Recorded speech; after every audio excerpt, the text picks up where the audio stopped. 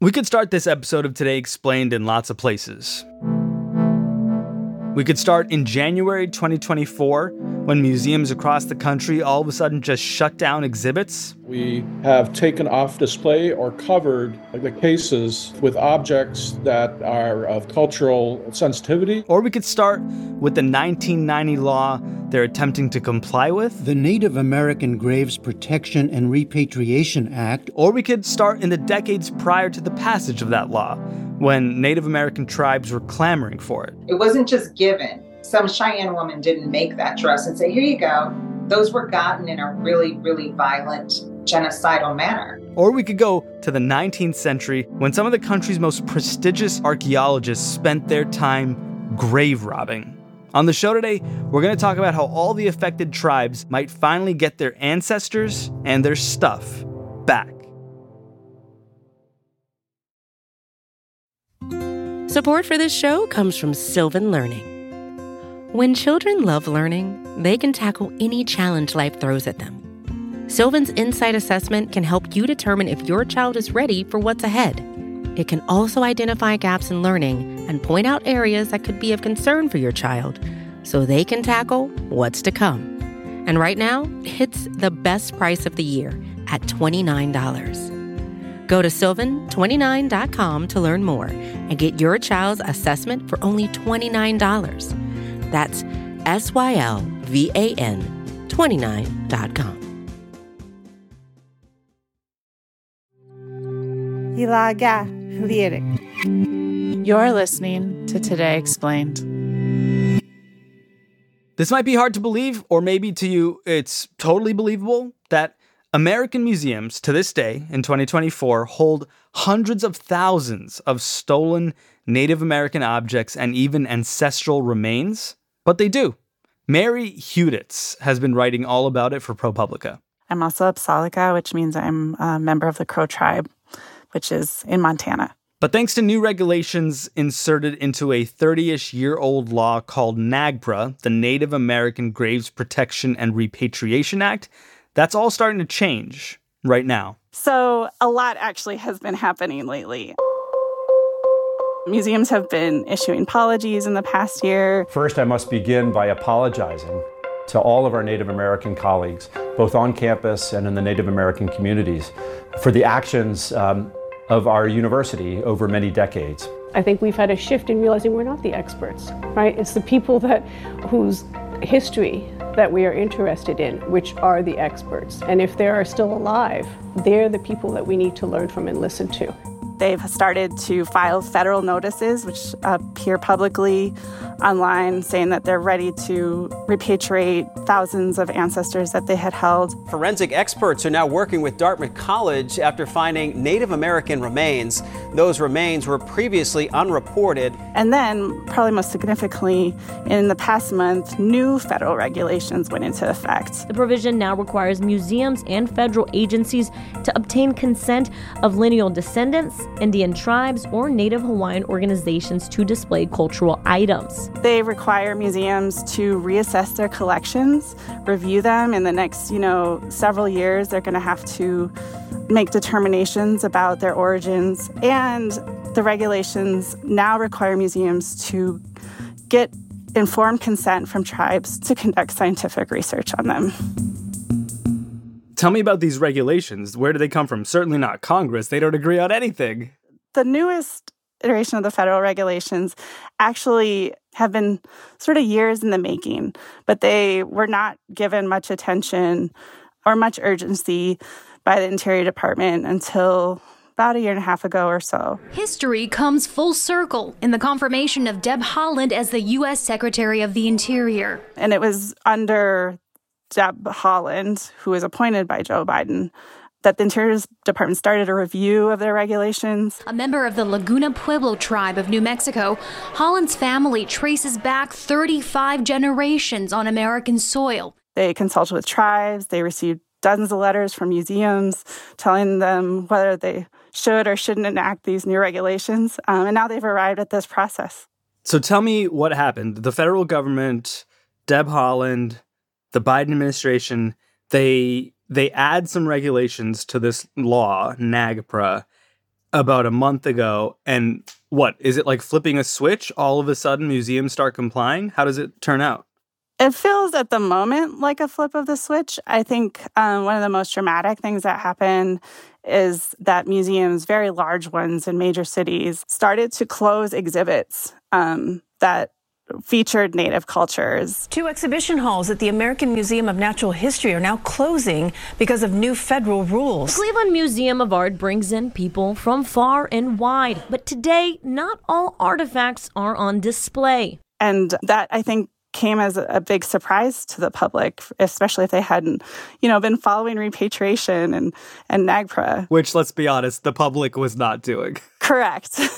Yeah. Black curtains and covered displays inside Chicago's Field Museum. Moves the museum had to make to follow changes to the Native American Graves Protection and Repatriation Act. We have taken off display or covered the cases with objects that are of cultural sensitivity. Museums need to take time to understand what they had in their exhibits that were sacred and that many tribal cultures would prefer not to have on exhibit. So now I think many of the closures are temporary. Some of them involve simply closing a door. And so it is really dramatic what the public is seeing in certain instances. Okay, now let's talk about the work of sorting all of these ancestral remains and these objects out. So how exactly does it work? Does a tribe or family approach these institutions and say, hey, we think these are our ancestors, or we think these are our objects, here's our proof? Is there some sort of third party who's going to decide where objects and ancestral remains go? There is not a third party, but yes, NAGPRA does allow tribes to make claims. In fact, it's very much sometimes called a claims law. So if a tribe makes a claim to their ancestors held at a major institution, that institution had 3 months to offer an initial response and then at some point offer a decision. But until these new regulations went into effect, museums had been able to tell tribes that items in their collection were culturally unidentifiable, which means they could say they didn't know where items came from. They couldn't decide if the tribe's claim was a rightful one. And I think NAGPRA wasn't written in a way that required museums to have definitive proof. It understood that when museums took from Native graves, they did it in such an aggressive way that they didn't document everything. They took so much at a time. But now, the new regulations, I think they require museums to give more deference to tribes and their histories. One of the things that had been missing for so many decades in the museum world was, not enough credence was given to Native people about their understanding of who they are and where they come from and the time they had in their homelands. Do any serious offenders come to mind? So we analyzed the data and found that 10 institutions held half of the ancestors that had yet to be repatriated, which is worth noting. But the museums that get the most scrutiny are very often the very big ones that we hear about, like the Field Museum, American Museum of Natural History, even though they're not in that group of 10. Harvard University has the third highest number of ancestral remains. Well, we don't like to punch down here at Today Explained, so let's punch up. Let's talk about Harvard. How did Harvard wind up with so many ancestral remains? Harvard is a very influential institution, including in anthropology. And in the mid to late 1800s, their Peabody Museum of Archaeology and Ethnology set out to collect ancestors from all across the globe, really. But the collecting happened also very aggressively in the United States. And so we have a map of collecting that happened by Harvard, where human remains are taken from. It's pretty much every state in the country. And their work also influenced other institutions, state universities that wanted to be like Harvard. Today, Harvard continues to hold more than 5,000 ancestors. They're making progress, but I think a lot of tribes feel like they still have maybe more atoning to do or a ways to go in mending their relationships given that harsh history. And I would say, I think people also feel in more modern times that under NAGPRA since 1990, Harvard may dispute this, but had been one of the more resistant institutions to NAGPRA or had acted the slowest in responding to tribes' claims, which was also sort of seen as influential for other institutions. When we first started on reporting on repatriation, Harvard University's record came up repeatedly. Not only the numbers and the fact that they've repatriated fewer than half of the ancestors they initially reported holding, but we also heard of stories that tribes were asked to submit large numbers of documents, or their claims to their ancestors were rejected for different reasons in ways that seemed very painful for tribes. And one of the stories that came to us that started to really highlight how slow the NAGPRA process can be and just how resistant Harvard may have been to tribes in the past was the story of the Wabanaki tribes in Maine, who spent 30 years asking Harvard to return ancestors. The tribes make repeated claims. Each time, Harvard would tell the Wabanaki tribes that they didn't have enough evidence to show, I believe, that the ancestors they sought to claim that were taken from Maine around the 1930s could be people that they had any sort of affiliation to, cultural affiliation to. And so initially, Harvard gave the evidence arguments. Then they gave it again when the tribes came back and asked, a second and a third time. But what we found, which I think might have helped us really understand why NAGPRA has taken so long in some places, was the fact that Harvard, not to the tribes, it was what they weren't saying to the tribes, it was what they were saying in emails exchanged with other institutions and among staff, was they, at least some in Harvard, believed the remains were maybe too important to science or just too old to be affiliated with the tribes of Maine, which today are the only tribes. The Wabanaki tribes are the only tribes of federal recognized tribes of Maine. So no one else could make really a claim to them. As time went along, new generations of Wabanaki were starting to become interested in repatriation. And so they tried to use archaeology to convince the archaeologists that they could have a claim to the ancestors. Harvard still denied them. And those claims to archaeology included, explaining the tribe's time on the land that they have known to be theirs or where they had established their cultures many, many, many, many centuries ago, and trying to explain how maybe certain burial practices were not necessarily different from certain burial practices that they might have today. And still, I think Harvard decided in the end that the ancestors could not be repatriated to the tribes. In the end, Harvard did return the human remains to the tribes. Again, it took 30 years. So what was it that finally convinced Harvard? It's hard to know, again, because Harvard did not speak with us.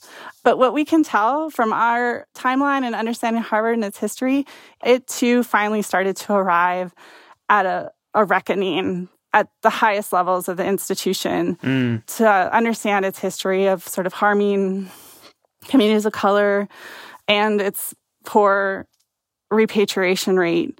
And they started to issue a series of apologies, but they're very broad apologies. They're public apologies. And when they started to do that around 2020 and 2021, the Wabanaki tribes decided to take advantage of that moment and remind Harvard they still held the remains of their ancestors that had spent 30 years asking for through a repatriation. Nuts.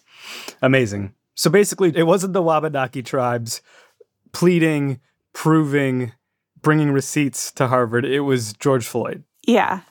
It was Harvard facing new public pressure over its past following the murder of George Floyd.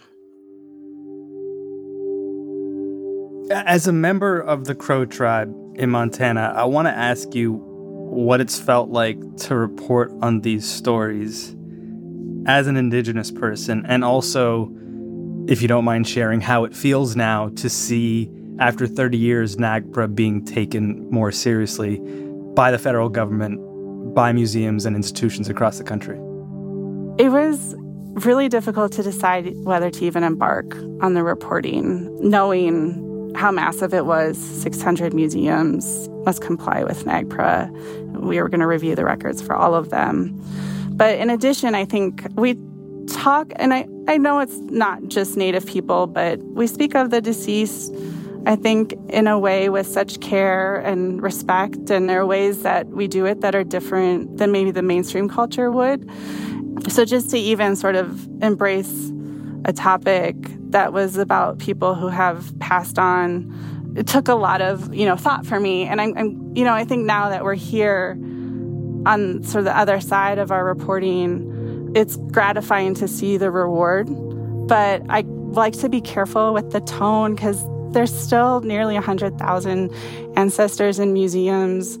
There could be a long ways to go, and it's worth, whether you're a reporter or the public, to kind of keep the need for scrutiny in mind, because I think this issue may still be with us for a while.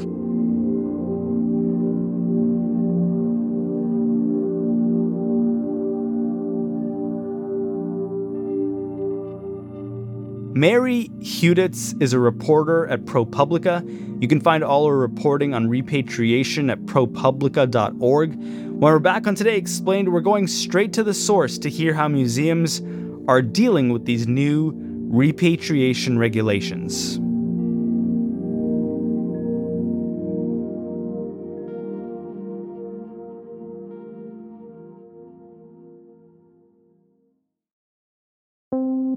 Support for Today Explained comes from Mint Mobile. Mint Mobile is so cheap that Mint Mobile knows you think there must be a catch.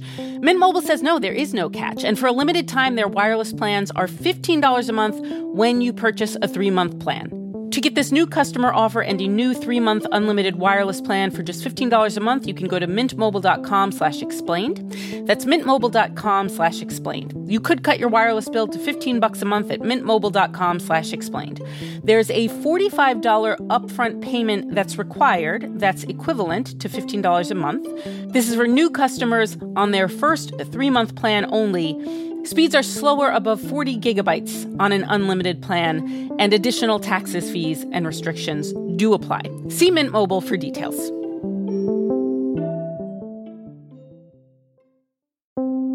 Support for Today Explained comes from Mint Mobile. Mint Mobile is so cheap that Mint Mobile knows you think there must be a catch.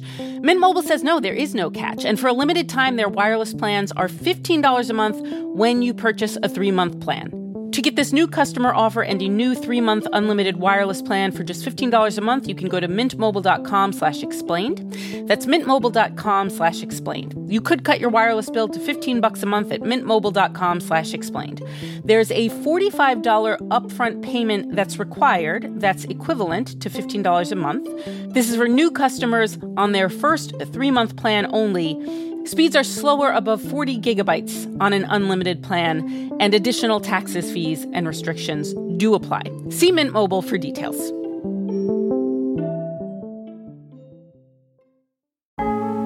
Support for the show today comes from Delete Me. Your personal information is online, so is mine.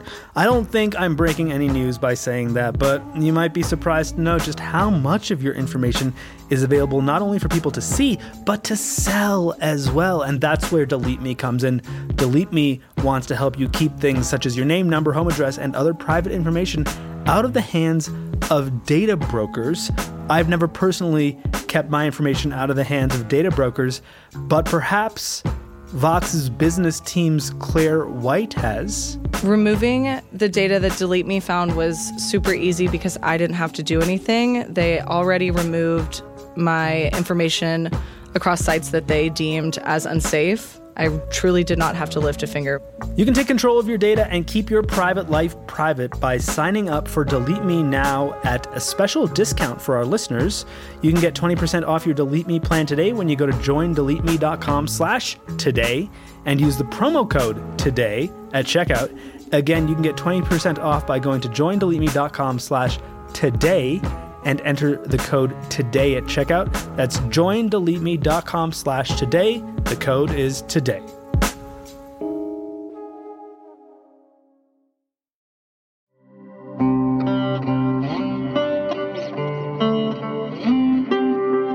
Today, Explain is back. I'm Sean Rameswaram, and in another life, I used to report on new exhibits at museums. And let me tell you, when a museum has a new exhibit, they want to talk about it. But what we discovered in the making of this episode is that when museums across the country are being forced by the federal government to close exhibits, museum people are much less excited to talk. But Kat Steinberg was brave enough to join us. I'm the assistant director and curator of exhibitions at the McClung Museum, which is at the University of Tennessee here in Knoxville, Tennessee. Now, per ProPublica's reporting this past November, the University of Tennessee has the 6th largest collection of unrepatriated Native American remains in the country. So Kat's kind of working at ground zero. We asked her what a stroll through the McClung Museum might have looked like in, say, 2019.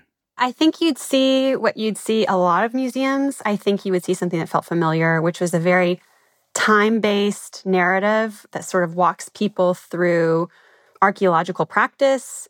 You would probably also at that point have seen belongings, which are funerary objects, and it would be focused on archaeology, but not on Native perspectives. And we asked her what it might look like now. We actually had an exhibition that was about repatriation and was sort of focused on that removal of objects, that sort of emptiness. That exhibition opened in August of 2022 and it closed in December of 2023. So funny enough, if you were here in January, last month basically, that exhibit would have been gone already. We asked Kat how the McClung Museum went from focusing on the familiar to exhibiting emptiness. So what happened is in 2019, we had a NAGPRA assessment of all of the archaeological objects on display in our museum. And in August of 2021, our university's Office of Repatriation invited 21 tribes associated with the state of Tennessee to a meeting to officially consult about the museum's NAGPRA assessment of its exhibitions. And then in December of 2021, there was a virtual consultation. And at that time, tribes expressed their frustration that belongings or funerary objects were still on display. So from January to March of 2022, we took down 142 known belongings as well as 164 belongings with limited provenance from view. And then we started putting together text that we thought would describe NAGPRA and repatriation to the public. So there's been a lot of great reporting lately that has brought repatriation to the fore. But for the average member of the public, they've still never heard of that law. And we decided to put the emptiness of our cases on display as a way to sort of make a point about that. So you're just displaying nothing? In some cases, yes. There was also a lot of text, maybe too much text now looking back on it. But as you might imagine, explaining the complexities of the law, explaining basic concepts like sovereignty, how it's a civil rights issue. But there were a lot of empty cases, and there were a lot of cases that were simply covered because they had information that we knew was inappropriate or offensive to our tribal partners. When people come into the museum and see a lot of text, but maybe not a lot of artifacts or objects, are they disappointed? What do you hear from people when they come in and see a sort of history lesson? It's a mixed bag. I will say that certainly there were some people that didn't understand why we were doing it, didn't read the text, that were disappointed that objects that had been there before had come down. But again, we felt like it was really important to be transparent about it. You know, a lot of museums are covering up spaces, but there still might not be some of these explanations of why that's happening. And we just felt that that would be more confusing in a lot of ways, to leave the empty spaces, but to not have any explanation of why we were doing it. Did this approach of displaying blank space and lots of text explaining why people were seeing blank space, when you guys came up with that approach, did it feel radical? It's kind of like John Cagey, right? It did feel radical. Yeah, we were very influenced by another museum scholar whose name is Stephen Lubar. And he had a Medium post called Exhibiting Absence. That definitely influenced us. He was talking about a lot of different situations in which museums might have to put the emptiness of a display sort of on display itself, like that's literally a part of the exhibition. And something else that really influenced me was there's a Chickasaw scholar and curator. Her name is Heather Atone. And she developed a methodology called the Core Tenets of Indigenous Methodologies. And basically, those would be respect, reciprocity, relationships, and responsibility. You know, at that time, still sort of COVID times, we were thinking a lot about responsibility in the museum, responsibility to ourselves, responsibility to others, responsibility to our collections. And that's sort of another gauge that we used to develop the exhibition.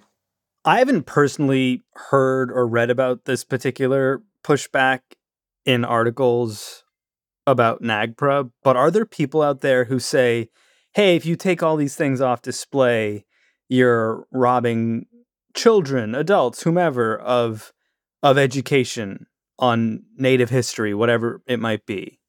And if so, what would you say to that museum visitor who maybe felt that way? I think that the goal with all of this work is to center and to share Native perspectives. And so everything that we do has to go back to that question is, are we centering Native perspectives here? And we need to do everything that we can to do that. So that can't just be one-sided. I can't just be like, well, I need this data or I need this, and so I'm going to ignore the rest of this. Being ready to return belongings to Native communities has been a law for over 30 years. And so at some point, it feels very frustrating for folks to say, well, I don't like a federal law that was passed, over 30 years ago. It's sort of a frustrating conversation to have. I will tell you, though, it still is a conversation that is had, and that's why I think so much attention has been drawn to it in the past few years, is because this still happens in museums and, in institutions all the time. And this is a basic human rights conversation as well. And of course, it was after years and years of, Native protest and activism that the law passed. And yeah, I guess at this point, I don't really think that we need to revisit that.